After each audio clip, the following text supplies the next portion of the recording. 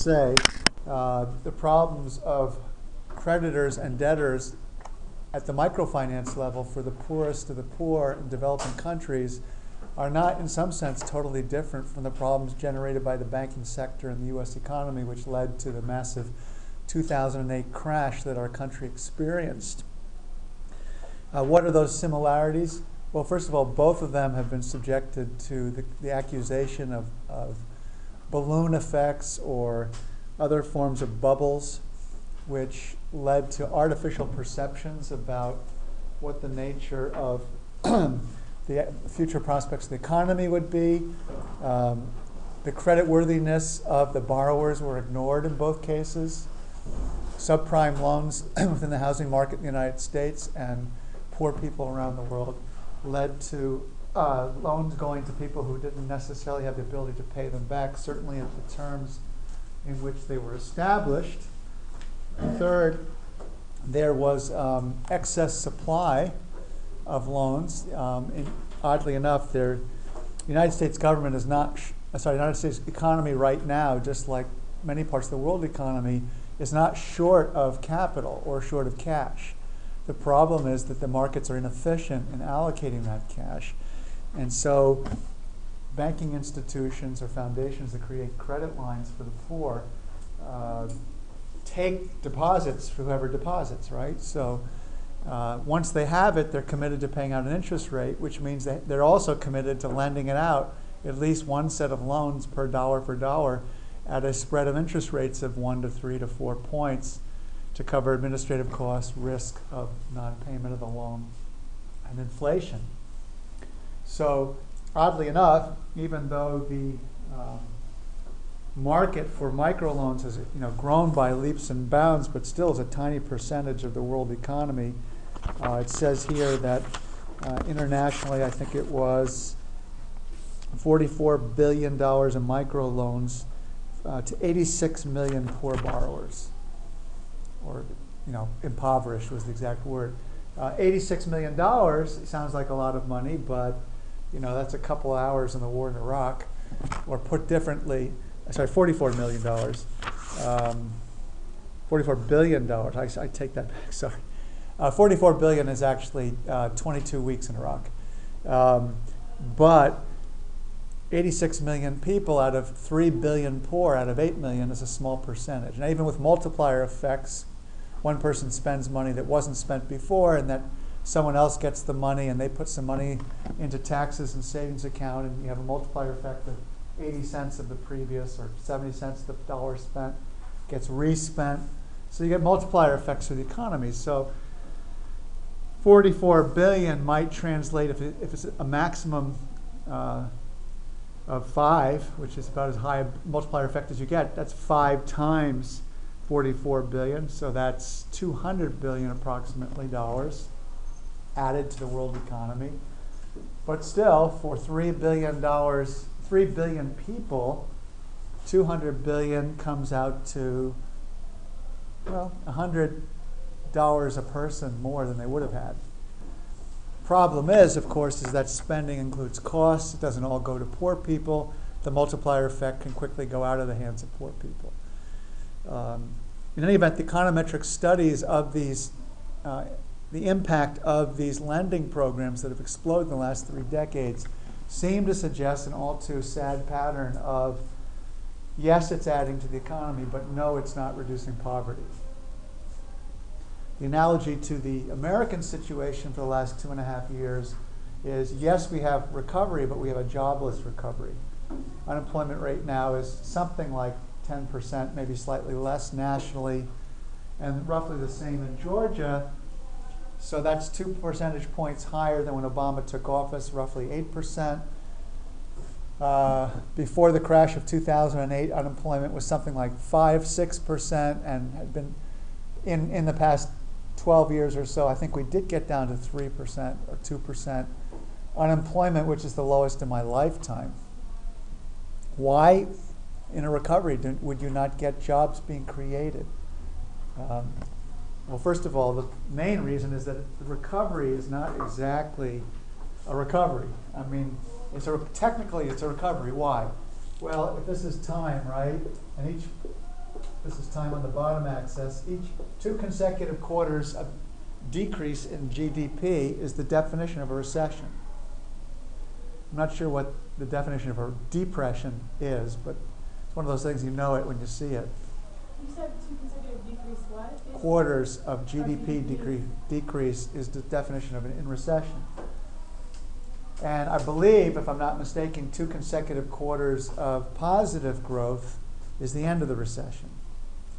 But if this is, GDP going down, and then the improvement is much, it's just barely positive, but it lasts for 2 quarters, you're slightly above the nadir, the low point.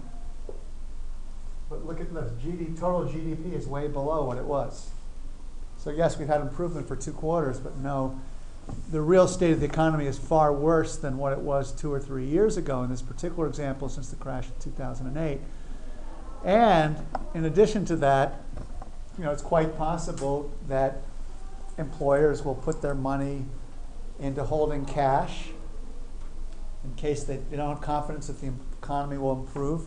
They'll hold on to their cash so they can pay their bills in the future if they don't expect to get the revenues from the sales of their goods and services that would cover their expenses.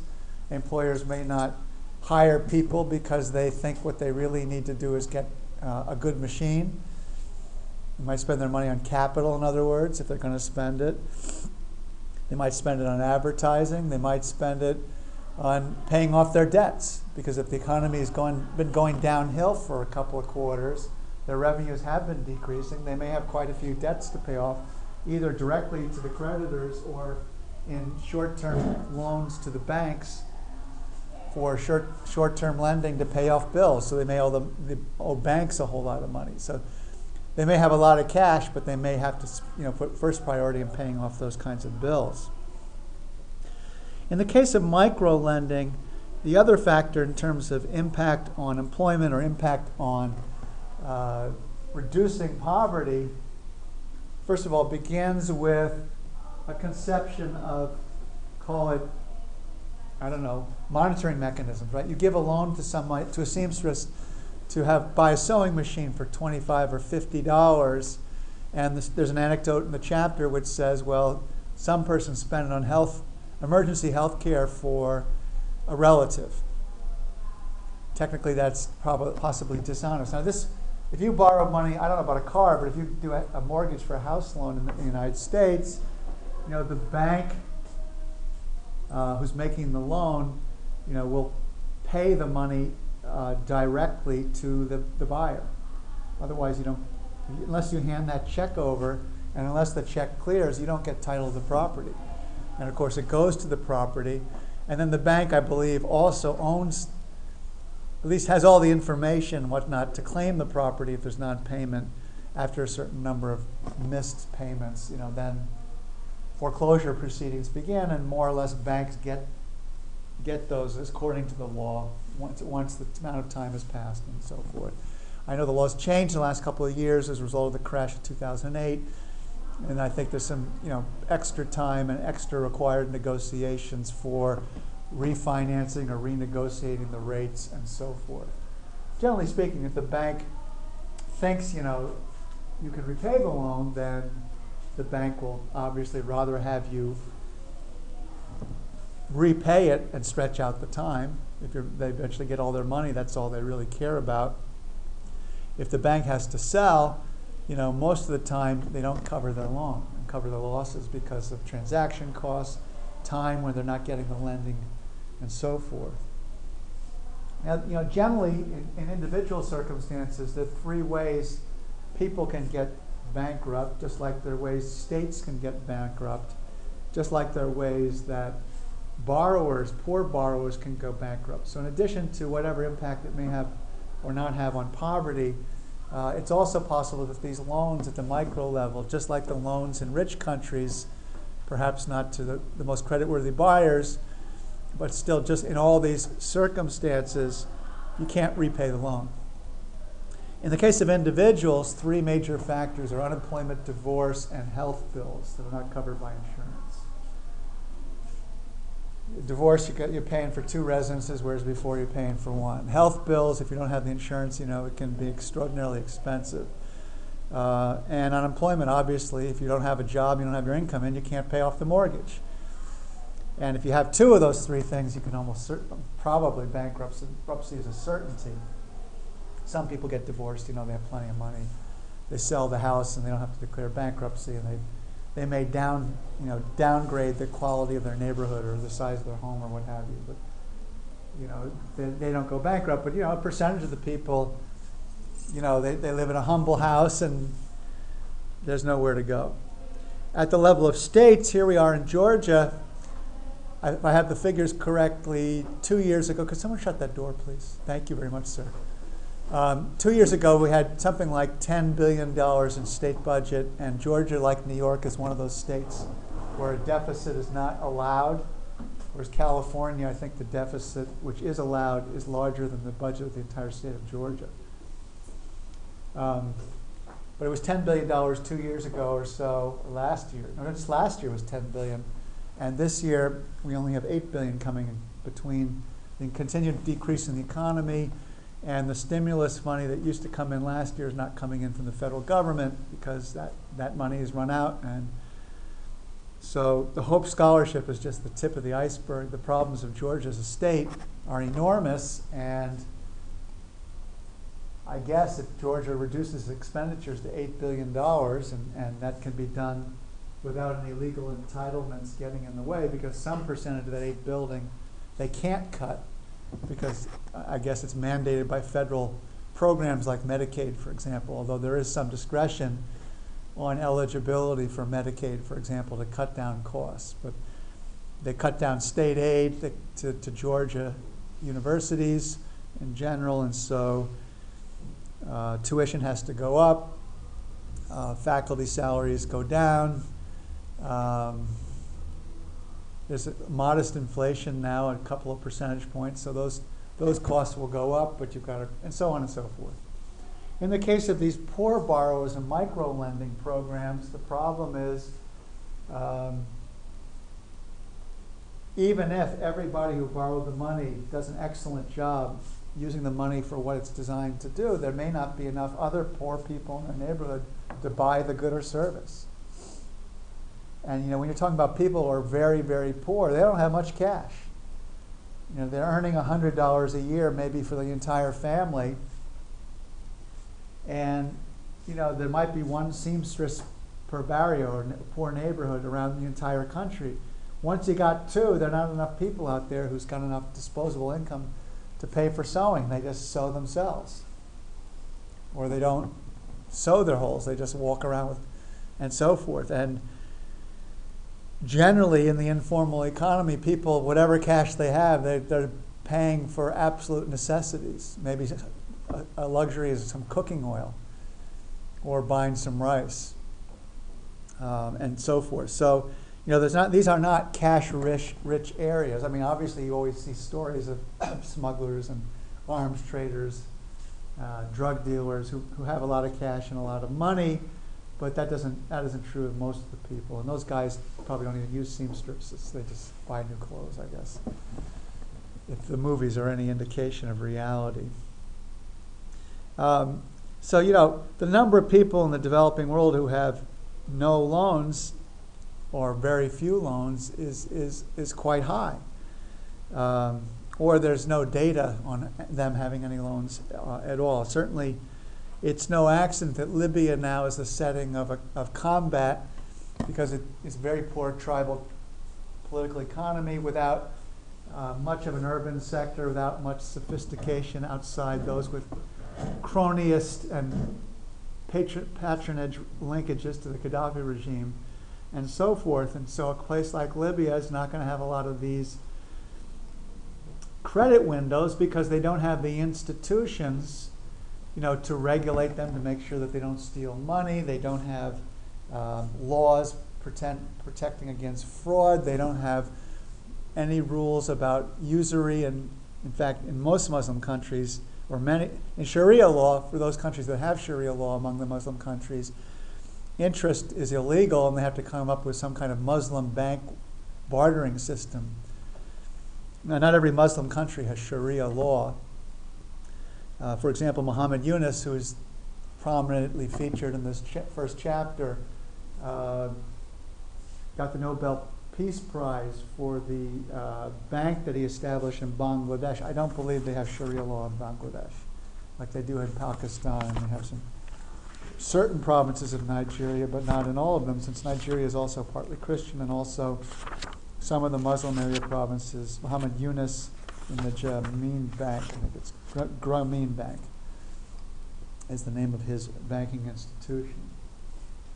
Then, these poor borrowers, let's say, they're working really hard. There are at least two reasons why they don't have much impact on the poverty rate in the country and why they may have trouble repaying. Let's say the sewing machine is great and it increases business, but depending on what you're able to charge, you may only make enough money just to every month to repay off the loan to give you the machine. So you're working really hard to stay in place. And in many ways you have more risk because you've got to generate a certain amount of cash every month to pay off the loan. And then they come traipsing over to your house collecting cash. Why? Because they don't have checking accounts. The reason they have these microfinance windows in the first place is because you're not part of the formal economy. The bank won't give you a bank account. You don't have an ID. You don't have title to your property to prove that you have collateral for a mortgage for your loan, et cetera, et cetera. So obviously there are cases, lots of successful cases of individuals who do make a profit, and the repayment rate is extraordinary. The Grameen Bank historically was 97%. It dipped in 2008 because the crash in the US affected the whole economy, including the situation in Bangladesh. But the if we were going to be a really big success, what are you going to do with this? You get a second sewing machine, then you've got to create a company. And that's in a situation in an area where companies have never hardly existed. And there's no lawyer to regulate employee relations, so it's all done informally. So you buy 2 or 3 of these machines, and then you hire people, and you pay them by the piece, or you pay them a very low wage. But then you've got to generate even more business, and many people probably, if they are making a small profit, they're happy to stop because they don't want to have to deal with employees. They don't have space for employees. They're dealing with a situation, since they're often women, having to take care of kids at the same time, and maybe working on your sewing machine from time to time is something you can manage, but supervising other employees is really impossible. But you can't give the sewing machine away to the other person, you may never get it back. But having them around when you don't have space is not so easy. So it's very hard to understand why there's not a bigger impact on poverty. It should be noticed also that to be a business person requires literacy, because you've got to keep books, right? If you're really going to expand a business, you've got to have a sense of how much money. You could do it through intuition, I suppose, but if you're going to grow, then you're going to have to get access to banks. And this has led some people to say that the problem actually is not necessarily the credit loans, or even the way that people are harassed to pay very high interest rates in order to generate the kind of profits to the lenders that would justify in-person collections of repayments. The problem is lack of access to the formal economy. And in many of these countries, so argues Hernando de Soto, The Other Path was the name of his book. The Shining Path was the guerrilla Maoist group in Peru. The Other Path was his famous book that said what we need to do is create paperization. Paperization, I suppose that could be a good question for a test. But the idea here is that you need ID, you need title to your land. And of course, especially when countries like Peru with a lot of squatters, they don't have titles. They don't have IDs necessarily because sometimes the government hasn't gone through the problem of giving people IDs, or they get lost and then you never get it replaced, or it's too expensive. And with squatters, you have title to what? To a slum. And there's certain neighborhoods that basically are redlined. I guess that's the term that's used in the United States for neighborhoods where they just don't make loans there. Or if they make loans, it's at really high interest rates. And these high interest rates, of course, make it much more expensive to take on the loans and try to, make a go at your business for being profitable. This notion of redlining, which is often illegal in some U.S. states and not in others, does raise the question of how the mortgage crisis led to the enormous crisis of the world economy from 2008 all the way up to the present, but especially in 2008, where everybody feared the recession would turn into a depression. And there's this concept of moral hazard.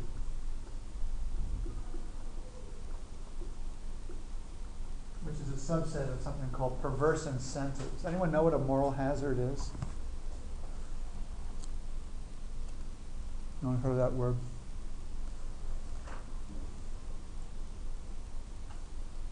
This would be a benefit from the government, or it could be from anyone for that matter.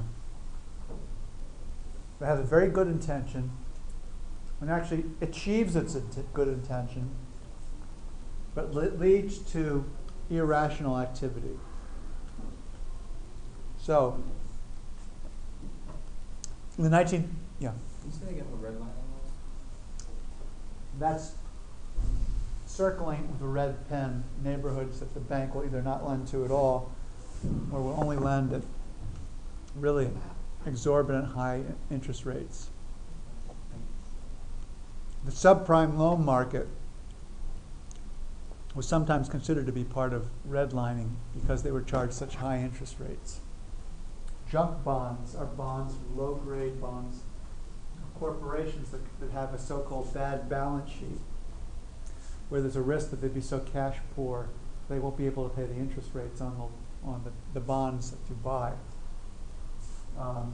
Proved to be a very profitable market beginning in the 1980s, whereas before, bonds were something you took on as an alternative to stocks because there was no appreciation, or as far as I know, but the interest rates were pretty high, much higher than for stocks.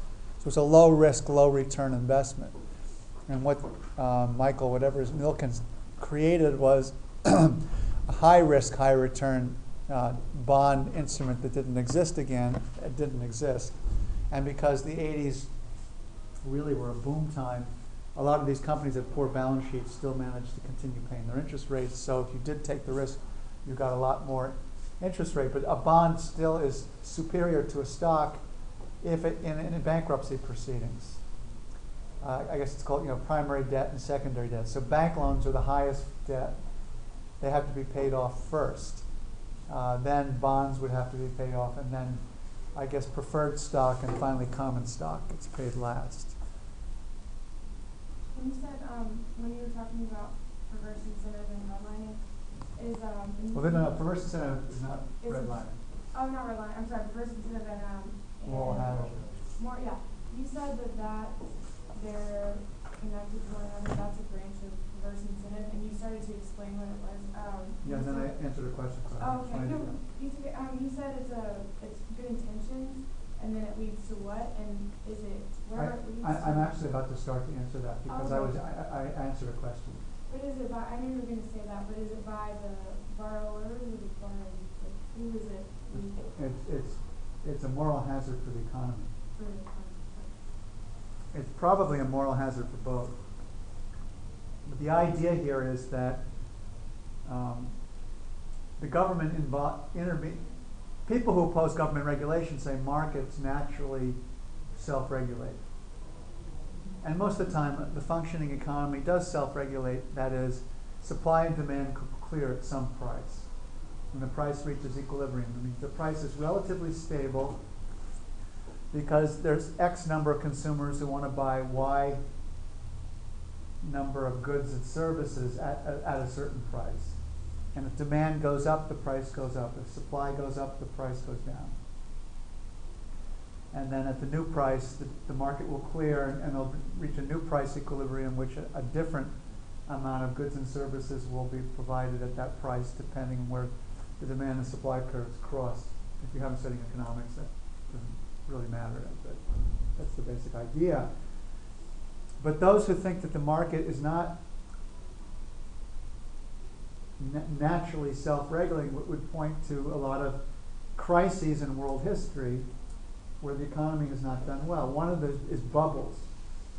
There was the bubble of the flower market in the Netherlands, where I guess the Netherlands, between cycling, marijuana, legal prostitution, and ice skating and cycling, the Netherlands is famous. So they used to make tulips, right? Or maybe they still do, except there's nothing else. So once in the world they had world famous tulips, and tulips commanded a nice price.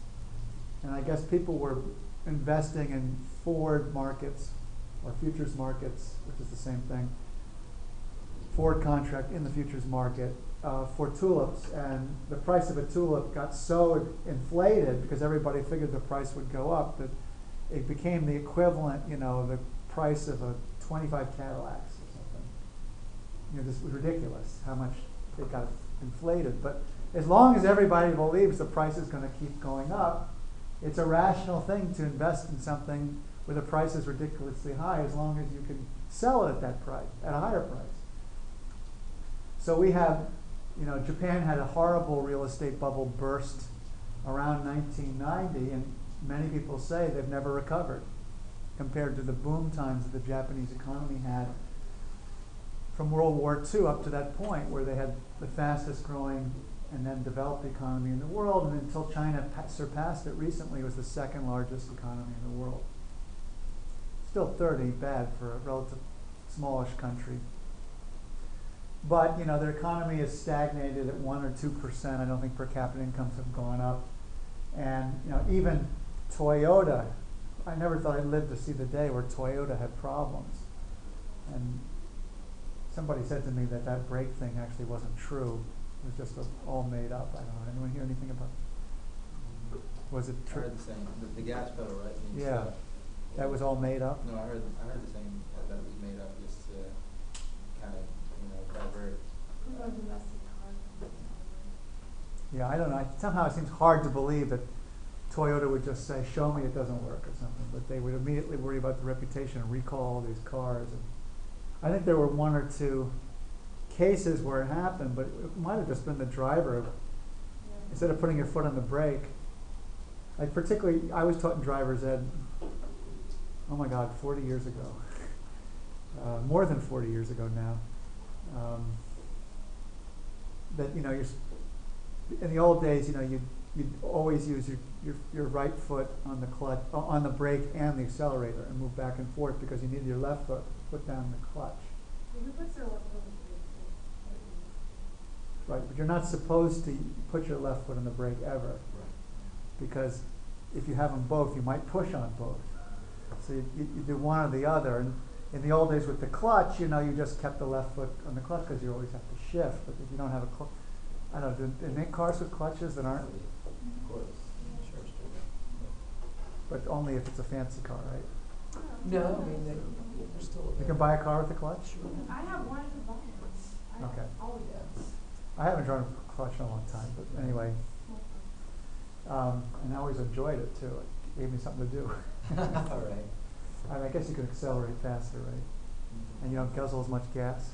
Yeah. Absolutely. I don't know why they don't still make them. I had the hardest time finding one. They were like, what are you looking for? And I was like, blah, blah, blah, blah, blah, clutch or stick or 5-speed. And they're like, are you sure? And I was like, yes. I mean, if only for gas, if it does save 15% gas It consumption, does. You're in the city, you just sit there. you'd think that for national security reasons, All right. I know. to They should reduce make them consumption. They should require. or just put a tax on automatic. You can have automatic. You're going to have to pay $1,000 tax. They're more expensive automatics. They are more expensive, but that doesn't. I don't know how much more. People don't worry about that kind of thing. But I'm also amazed that, when I have, what is it, overdrive, then the gasoline just disappears. And I couldn't figure out, since I have an 87 car, which button to push to take the overdrive off. Okay, so the bubble that we had in 2008 was caused by real estate. The bubble we had on Wall Street and stock market in the 80s and in the 90s, and particularly around 1999, 2000, 2001, I think the stock market bubble peaked, was it's fed by two phenomena: expectations that everything will continue to go up, so it's a rational investment, and then highly leveraged investments.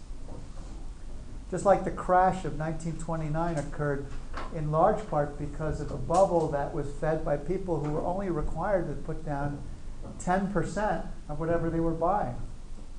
And I thought that the Great Depression had ended that practice.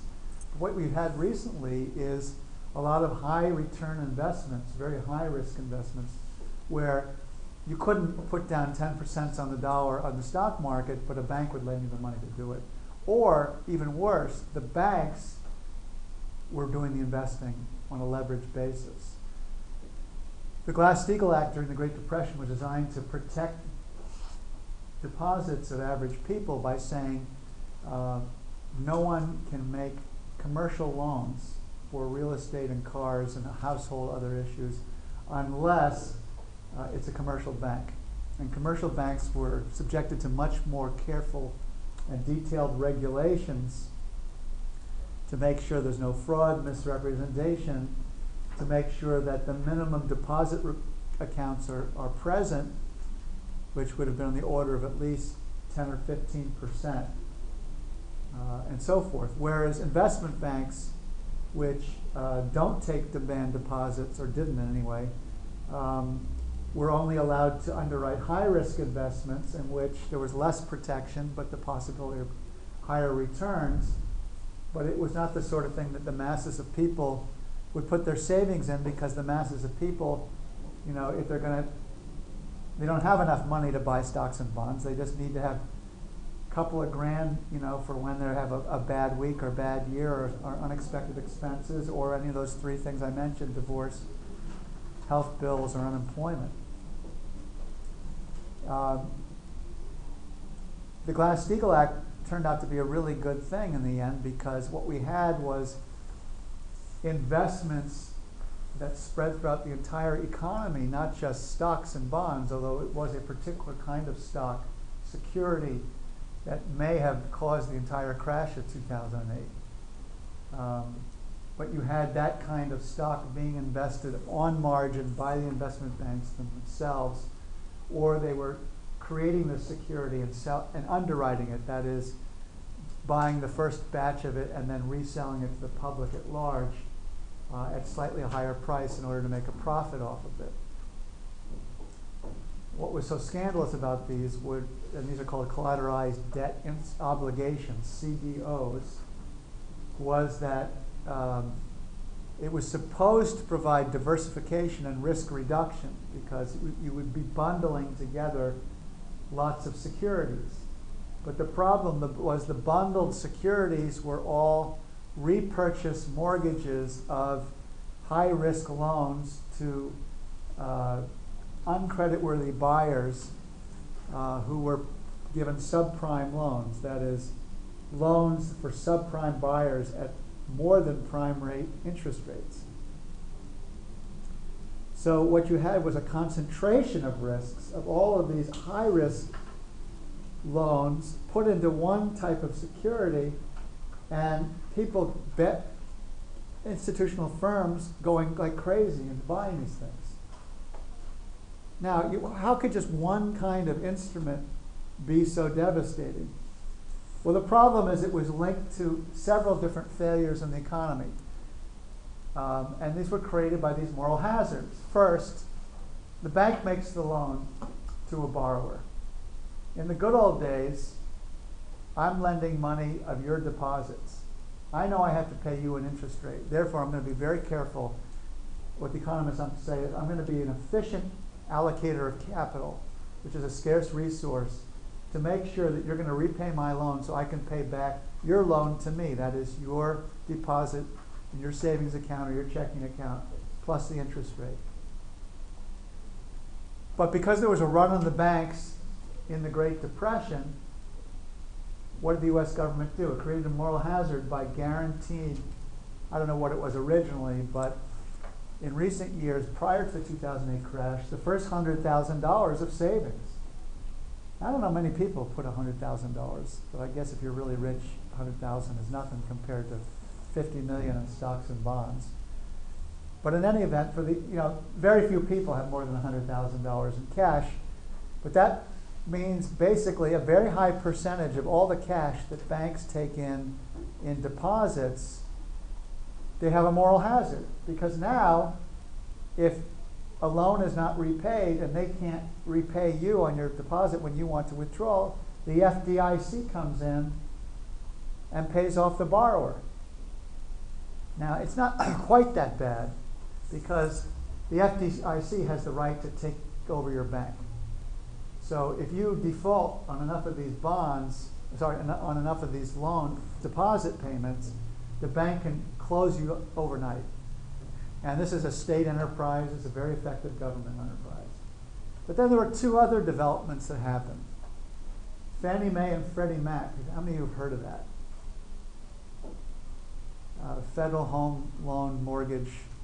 I don't know which is May and which is Mac.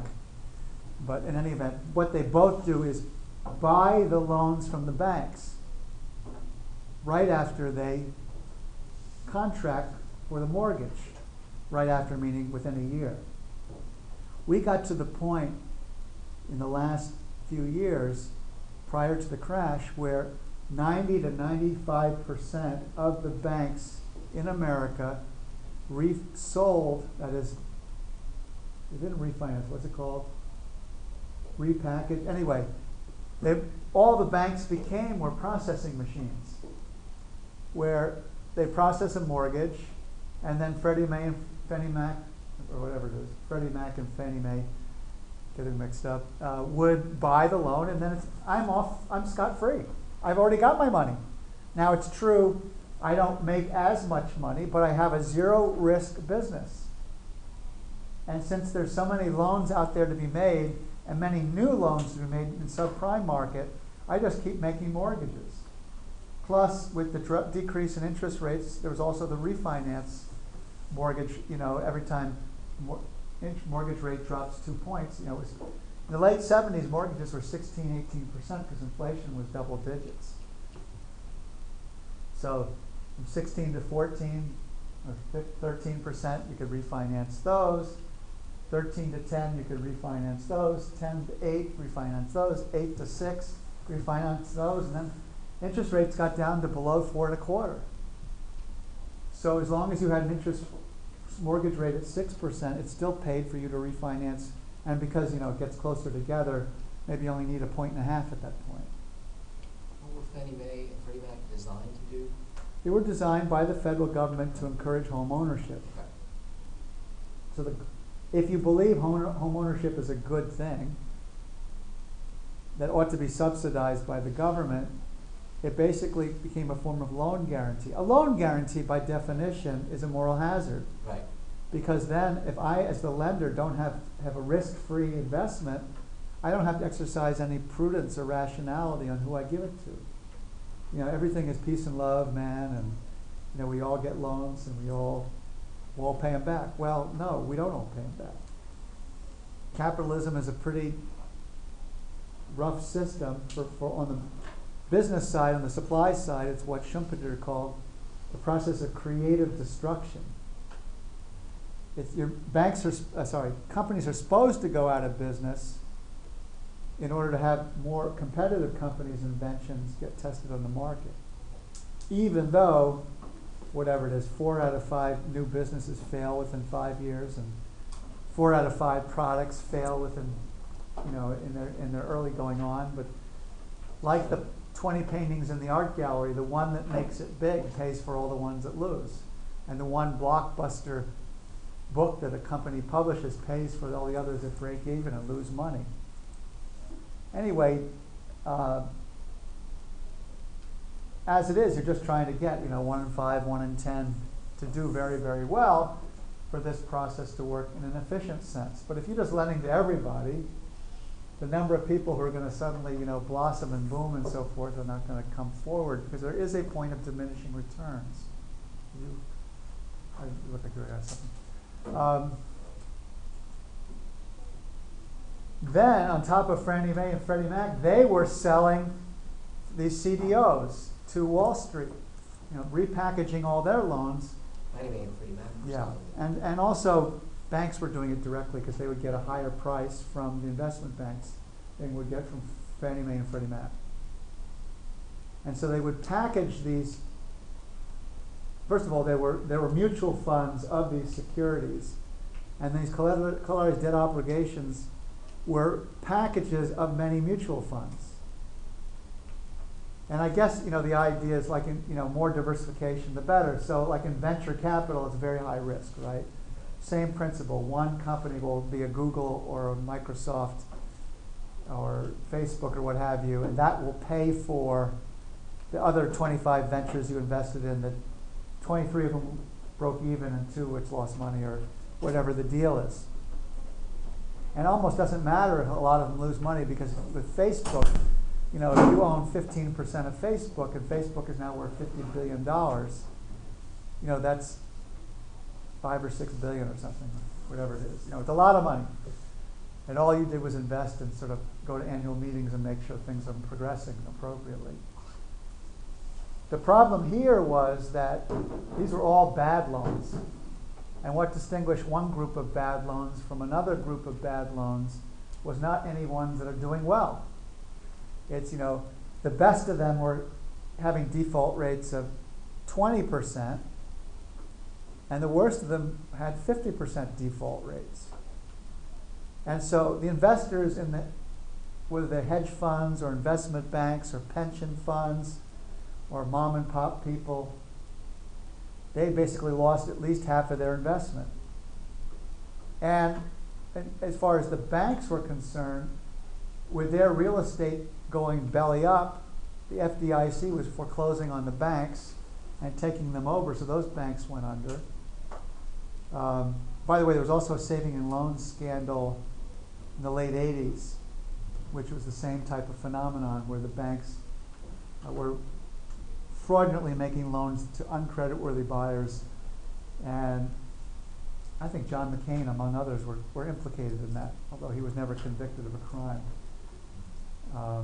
There were 4 or 5 congressmen who allegedly protected a bunch of these banks that were involved in this stuff.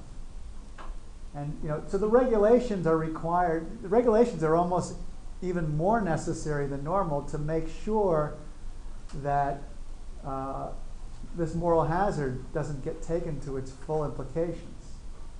So, there's certain required checks.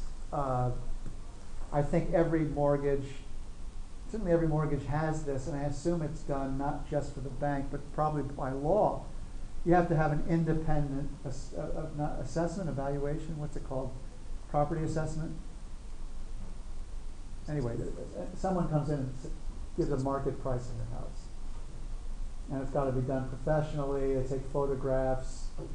They have it's all done by formula and recent prices in the neighborhood and so forth. And you can pretty much guess what it's going to be anyway, assuming the house, and an inspection of the house too, to make sure that the wood's not rotting, the foundation's not falling apart, and if you don't have termites and you don't have whatever else it is. Appraisal. It's appraisal, an appraisal, right, thank you. So that you need that, the regulations in the past were, that there's no fraud and misrepresentation. That's done through the legal system. And then there's a regulation. You cannot lend out more than X% of your total demand deposits.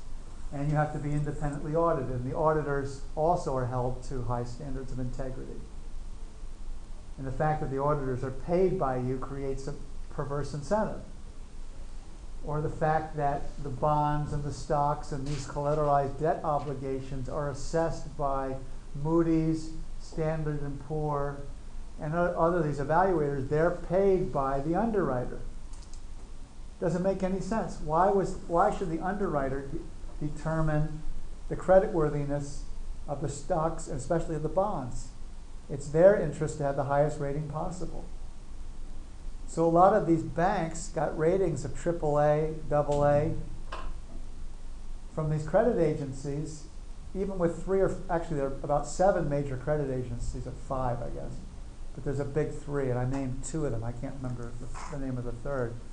Now, Jules Kroll, the guy who went from being a PI to a major corporate investigator working for foreign governments. He's just started a firm with his son to compete with, I guess, Dow Jones, Moody's, and Standard & Poor's are the big 3, on rating the valuations of bonds of major companies and stocks, but he's still using the model of being paid by the underwriter as opposed to being paid by the people who are buying the bonds. And the problem is an individual bondholder doesn't have enough money at stake to make sure, and they're naturally going to diversify. But you could have like subscription services purchased by banks and make them available by commercial banks or I don't know exactly how you do it, but in any event, if there is no way of getting the buyers to pay for the appraisals of homes or the buyers of stocks and bonds to pay for the evaluations of creditworthiness of bonds and companies behind the bonds, then you're stuck with it. But the old days in Rome, I guess it was caveat emptor, the buyer beware. You look at the goods, you look at the services, you inspect them yourself. When it's sold, that's it. Title transfers. If there's any fraud or misrepresentation, tough luck. But we don't do that in the modern world. We assume that there's inequality of buying power and bargaining power. And not only that, the fine print that's inside the package when you buy a pharmaceutical, it doesn't matter what it says to the extent that the government says, no matter what they say, there will be absolute liability or liability, certainly for malpractice and possibly for any harm caused at all. Now the problem, of course, here in the case of drugs is that the government, is the one that evaluates whether the drugs are safe through the FDA. And of course they're under tremendous pressure to get these drugs approved because supposedly they're life-saving. And side effects aren't really tested out, and it's often the side effects that kill people, especially when you're taking multiple drugs and there are interactions of the chemicals from different medicines. And I can tell you that very unhealthy people who may in some sense be being helped by the drugs that they're taking, still the side effects of the other drugs may be what does them in at a time of poor health.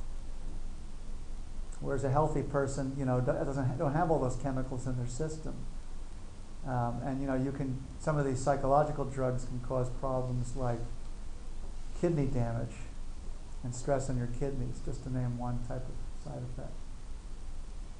And also to rush the drug through, I think, there are drugs that lower your cholesterol but actually increase your risk of heart disease. Because what you're really trying to do is reduce heart disease. But since there's a high correlation between lowering cholesterol and lowering heart disease, it's assumed that you couldn't have the opposite effect. But that's what's happened, as it turns out. I have a friend that takes cholesterol-reducing drug. What's the most famous one? Lipitor. Thank you. You watch the commercials? Yeah. Yeah, Lipitor. And I think for most people, Lipitor has been a real godsend. I mean, if you stopped eating animal fats, you probably don't need Lipitor, but most of us like to eat a little meat or butter or what have you. And so we take Lipitor, and for most people there's no major side effects, but there are a couple of people where it's going to cause terrible problems. And then, you're going to have to sue in court to prove it, and even with a class action suit, it may be unprecedented. The company's going to say there was no documentation of that. And then when the marketing salesman comes to sell, a doctor says to the salesman, all my patients had this strange side effect.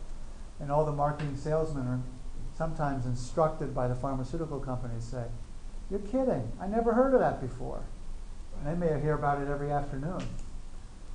But they're supposed to, play dumb, as if none of this ever happens. So these regulations are really designed to focus on consumer protection on the one hand and fair competition on the other. Now, how to get in a situation where the economy doesn't crash like this?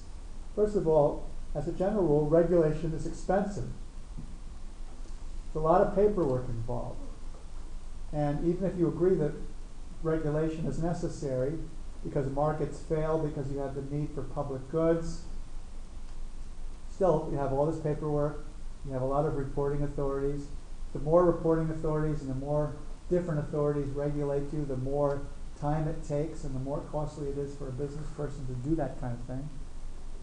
And the book said that there were 4 major approaches to regulation, from highly specialized to highly centralized, and then 2 middle ground positions, of which the United States is sort of in the middle of both, functional and institutional. But the point of the matter is that we have a historical hodgepodge that has resulted from the historical institutional creation of different bodies based on particular historical problems. And we've also gone through waves of deregulation. So deregulation looked like a huge success with the deinstitutionalization of the Civil Aeronautics Board, the CAB, which used to regulate air prices. So airfares were all regulated, and it was very interesting that CAB only had authority to regulate interstate commerce, so airfares across states. So the distance of an airplane from San Francisco to Los Angeles might be comparable to Phoenix to Austin or Chicago to New York or what have you. But because that was intrastate, it was not regulated, and the fare in the early 70s was $23. And the fare, the equivalent fare was like 200 something. Now, of course, fares are more. But so by deregulating, you got a lot of all these small airlines that immediately competed with the large airlines on price that had artificially high cost structures because they had limited competition, few routes were sanctioned, and they were able to hire big prices. Now that also caused some problems because some of the small airlines didn't quite make it. Some of them were not necessarily safe. They also paid their employees a lot less, which didn't win many fans in the larger employee unions for pilots and air flight attendants and so forth. In the case of the economy, though, do you want to have a system where the bank has to fill out 40 reams of paperwork every time you qualify for a mortgage on the theory that you go up through this checklist, and if all the checklist is honestly pursued point by point, then you're not going to be making fraudulent loans to people that have no way of knowing what they're getting and not being able to pay them back. Most of us don't check the fine print. How many people have taken out a loan of some sort? Car loan? Wait, my second one, I had to switch it out. Did you read the whole thing? Of course not. Well, I mean, I'm with the same credit union that I was before. I just had to switch my loan out for a new one. Kind of. Did you read the first one? Yes. You did? Yeah. Was it good? My mortgage was about 100 pages of fine print. Was that fun? And I signed a lot of them off at the closing. And they just said, sign here, sign here. I even didn't get it. I guess I'm supposed to get a copy. I don't know if I got a copy or not. I better. Why do they do that now? When I sign things, they're just like, oh, here you go. Like, do they not think that? Well, I think this because we have government regulation in Georgia and nationally, those are pretty much standard forms. But we take it on. I mean, in Georgia, I know that the lawyer who's present, including your own lawyer, can quickly become the lawyer for the bank if you don't pay. Doesn't seem right. You hired them to process the paperwork. He or she is supposed to be working for you, but if you don't pay, they're working for the bank. But that's the deal, and I guess you get a cheaper price. I remember when we had our first mortgage, we only paid $500. which I thought was a really cheap price for a lawyer, because I assume lawyers always charge thousands for things. That's part of the closing cost. So, because we have regulation, you can be sure that, nobody would be making you sign all these things away if every contract could be non-standardized. But still, in credit cards, for example, which are far less regulated, you're dumb not to read the fine print. Because you may get 8% or 12%, but you miss one payment, and I mean, just because you forgot. Well, I had 12 grace Yeah, but suppose you forget. No, I know. I did read it. It wasn't that long. Yeah, if you let's say, in many of these laws, you're 1 day late just because you forgot. In the fine print, it's like, you're 1 day late. Then your interest rate goes up. 25%. It can go to 25 and go to 45. It can go crazy. You miss 2 payments, it can go up to 100% because now you're a higher credit risk.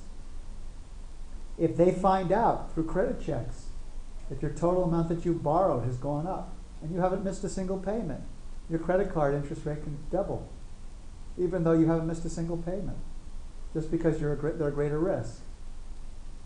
And of course, that interest is not deductible either. And yet most Americans the average American has $10,000 in credit on a credit card. I've been there. I know and I don't live that extravagantly. But between divorce, between unemployment, between health crises, between people spending a lot more than they earn on luxuries that they feel like they got to have, like an iPhone. I'm just kidding. The truly, for consumer goods, you should never borrow. A car is an investment if you're using it to drive to work. If a car is just for pleasure, you should never buy a car out of a loan. Yeah. I was just going to say, I'm sorry. I was going to say, isn't that also because the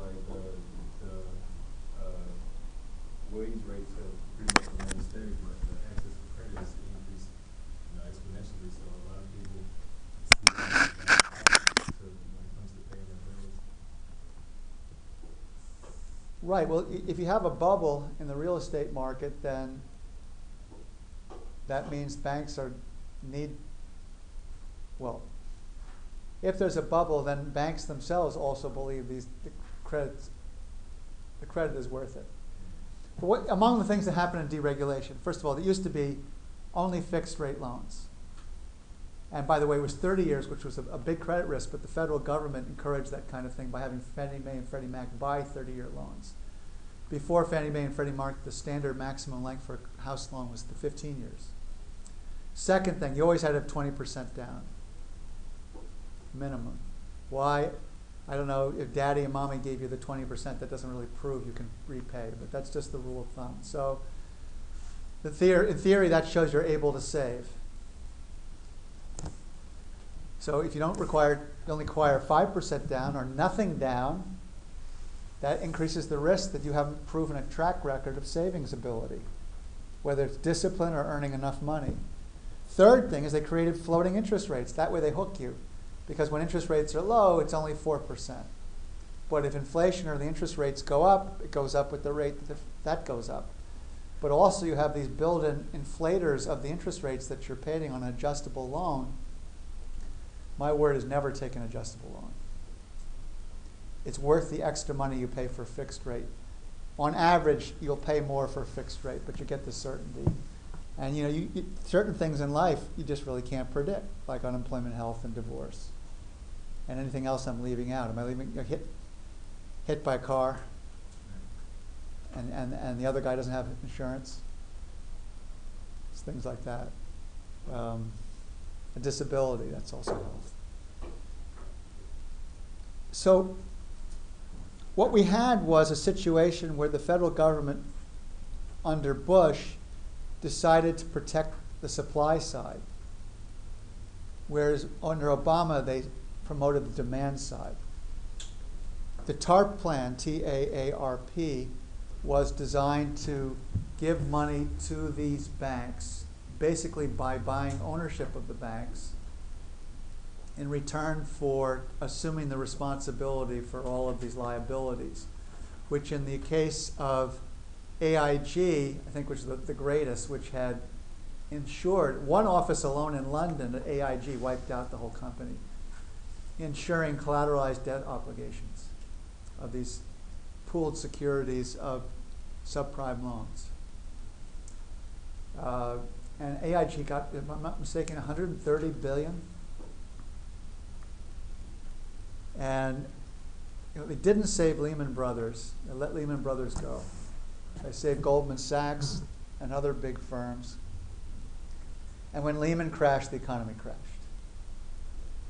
And Lehman's assets were not all that large, but it was one of the oldest investment banks, blue chip, high caliber people. I forgot what other investment bank was bought by Lehman, but another one of the famous ones also crashed. And between the two of them, that was enough for the stock market to go in half over a course of time, for unemployment to double from lowest to highest, and for sheer panic that we were going to have a Great Depression.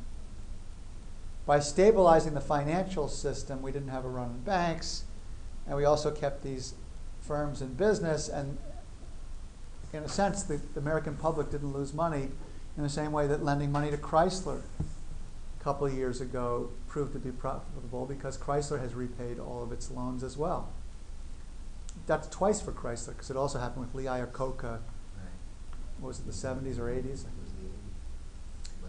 And then recently, in the last 2 years, Chrysler has been able to turn a profit. Oh, no, sorry, not Chrysler, GM. Chrysler a long time ago and GM this time. And Ford was always a weak sister, but Ford has actually been profitable. I'm not exactly sure why through all this time period. And then Obama, basically through the stimulus package, tried to increase aggregate demand for goods and services by getting the state governments to spend more money than they were actually taking in tax revenue. Of course, that was also a deficit in the federal government to pay for these expenditures, which was covered by primarily Chinese but other foreign investors in treasury bonds, sometimes called T-bills. And you have to. Why do you have to do that? After all, can't the federal government just print money? It does print money. They can't print one, well, they can, but because of inflation, they Right. can print more than they have. Right. If you don't have the capital to back it up, all you're doing is increasing the money supply artificially, and that'll immediately translate. If you double the price of money, the money will be worth half over a period of X number of months. So that's right, and it typically accelerates into hyperinflation. I was going to ask, the text said that Ben Bernanke was a student of the Great Depression. That's a PhD thesis. Right. Would you say that Obama's influenced heavily by FDR and FDR's? He says he's influenced by strategies Reagan. And Right. Reagan said he was influenced by FDR. Right. And Reagan was a Democrat when when Roosevelt was president, Right. but he became a Republican, obviously. You asked me if I thought Obama was influenced by FDR? By FDR's response to the Great Depression, and especially. Well, he didn't Yes. create a lot of new agencies. He did not have the federal government become a major employer itself at all. Right. There's no Civilian Conservation Corps. There's no National Industrial Recovery Act to have massive regulation of business. He did re-regulate. By the way, that's one of his 3 achievements in terms of major legislation that, most of these achievements are regarded backfired politically. Right. Healthcare being the most obvious. What was the other one he did? Can't even remember. The re-regulation of the banking sector, healthcare, and, well, now it's Libya. Whether it's positive or negative remains to be seen. But there was some other. Does anyone know and remember? What was his other major achievement? Oh well, maybe he didn't have one. I was just thinking, like, the stimulus package as a way of bringing FDR money. did engage in deficit spending and borrowed lots of money, and so in that sense he's similar. Is that And we borrowed Obama, or even is that more just money in the general World War accepted- II. is that In World War II, accepted? we were much more leveraged than we are even today. I mean, is that Obama's influence of FDR? Is that FDR's influence generally? Is it just accepted wisdom that a situation like that, the worst thing you could do is sort of withdraw. I think, you know, he hasn't done the Herbert Hoover approach. Right. That's clear. I mean, he didn't say, oh, we got to balance the budget. And he has increased the deficit to a way that seems almost scandalous. But it's, in per capita terms, it's nothing compared to World War II. Right. It should be noted, of course, though, that we're not at as low a capacity, you know, percentage of utilization of available capital. World War II, I'm just guessing, you know, the Great Depression at its lowest might have been 20%.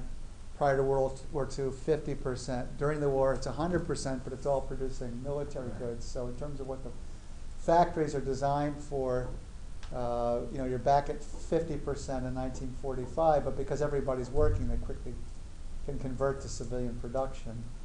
And so it more than paid off that debt. But we're at a higher percentage of capacity now. I mean, it's historic lows for recent decades, but nothing compared to the Great Depression.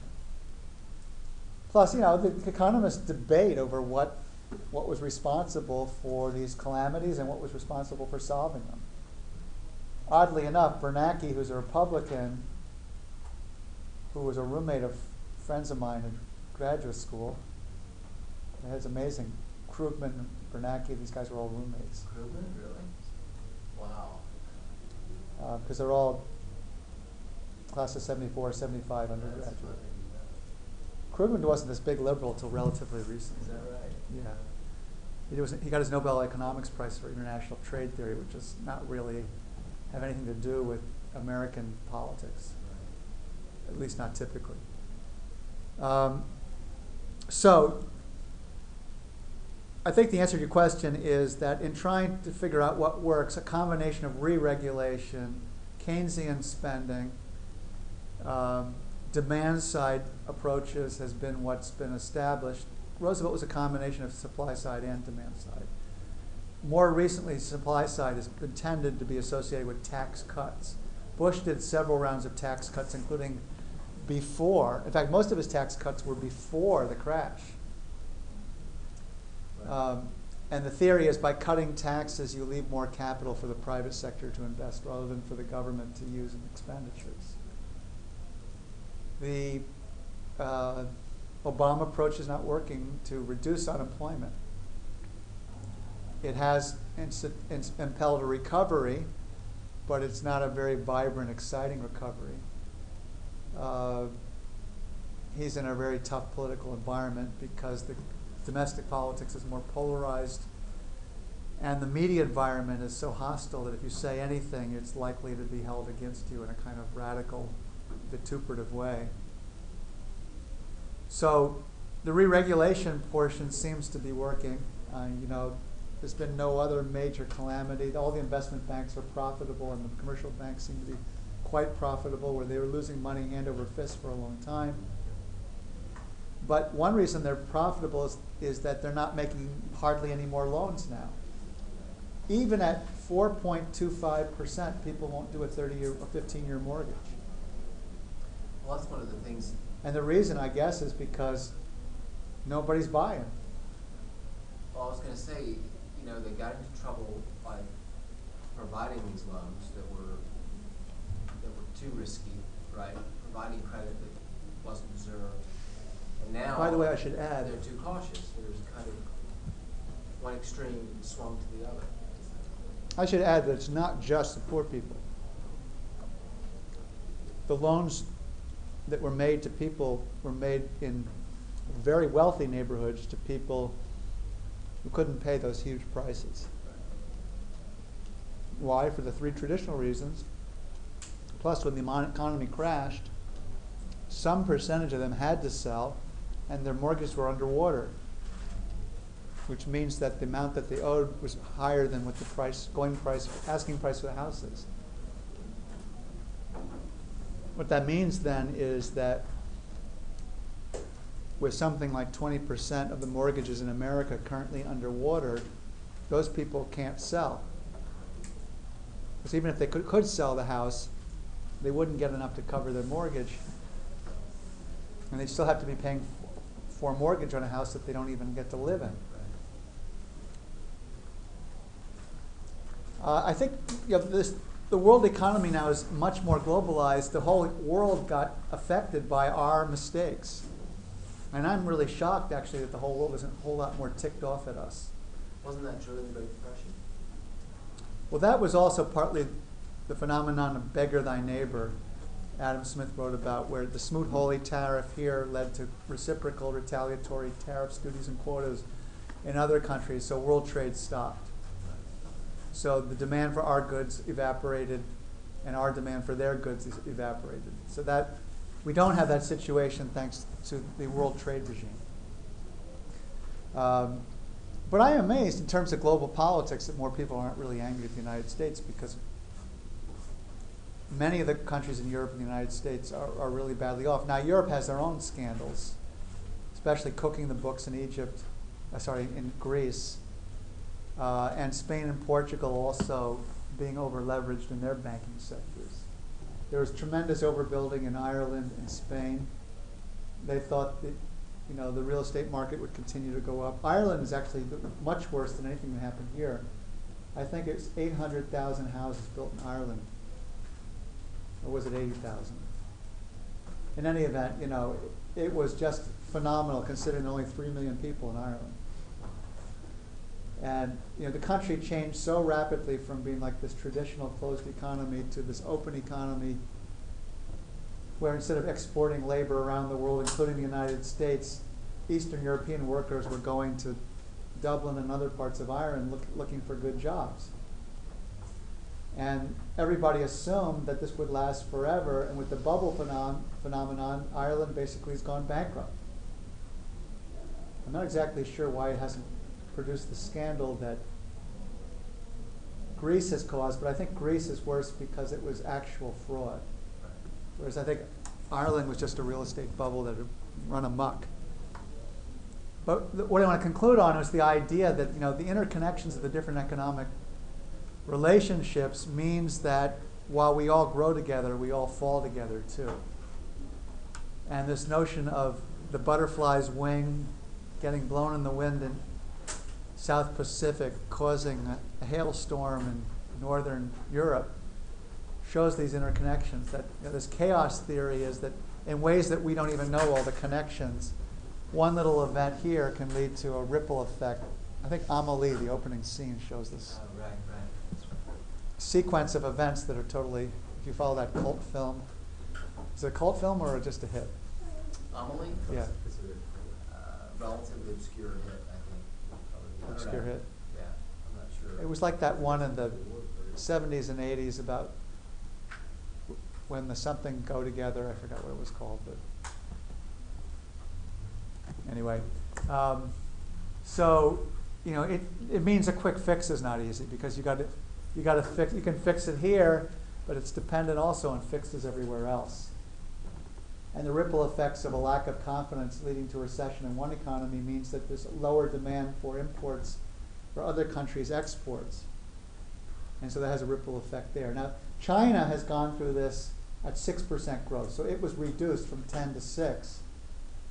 But still, 6% growth in the middle of a world recession is pretty phenomenal, considering most of its wealth comes from exports. So China really knows what it's doing. I don't know how long it's going to last. I don't know if their economy will crash. I don't know if they'll experience real estate bubbles. Certainly Shanghai, I'm sure it's more expensive to live in Shanghai than it is downtown Fifth Avenue at this point. But until they have their crash and their bubble, or maybe they're smart and they're learning from us and not allowing bubbles to happen.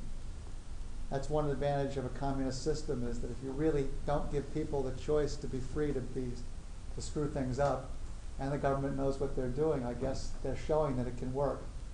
But again, most people don't think all good things last forever. So it's not good for us, at least in economic terms, it's not good for us for China to go downhill. Politically, that's another story. That's a whole different set of theories and worries about political, military, and power and all of that. But at the moment, if they stop buying our treasury bills, then we're in a whole heap of trouble. Okay, thank you, and I'll see you next week.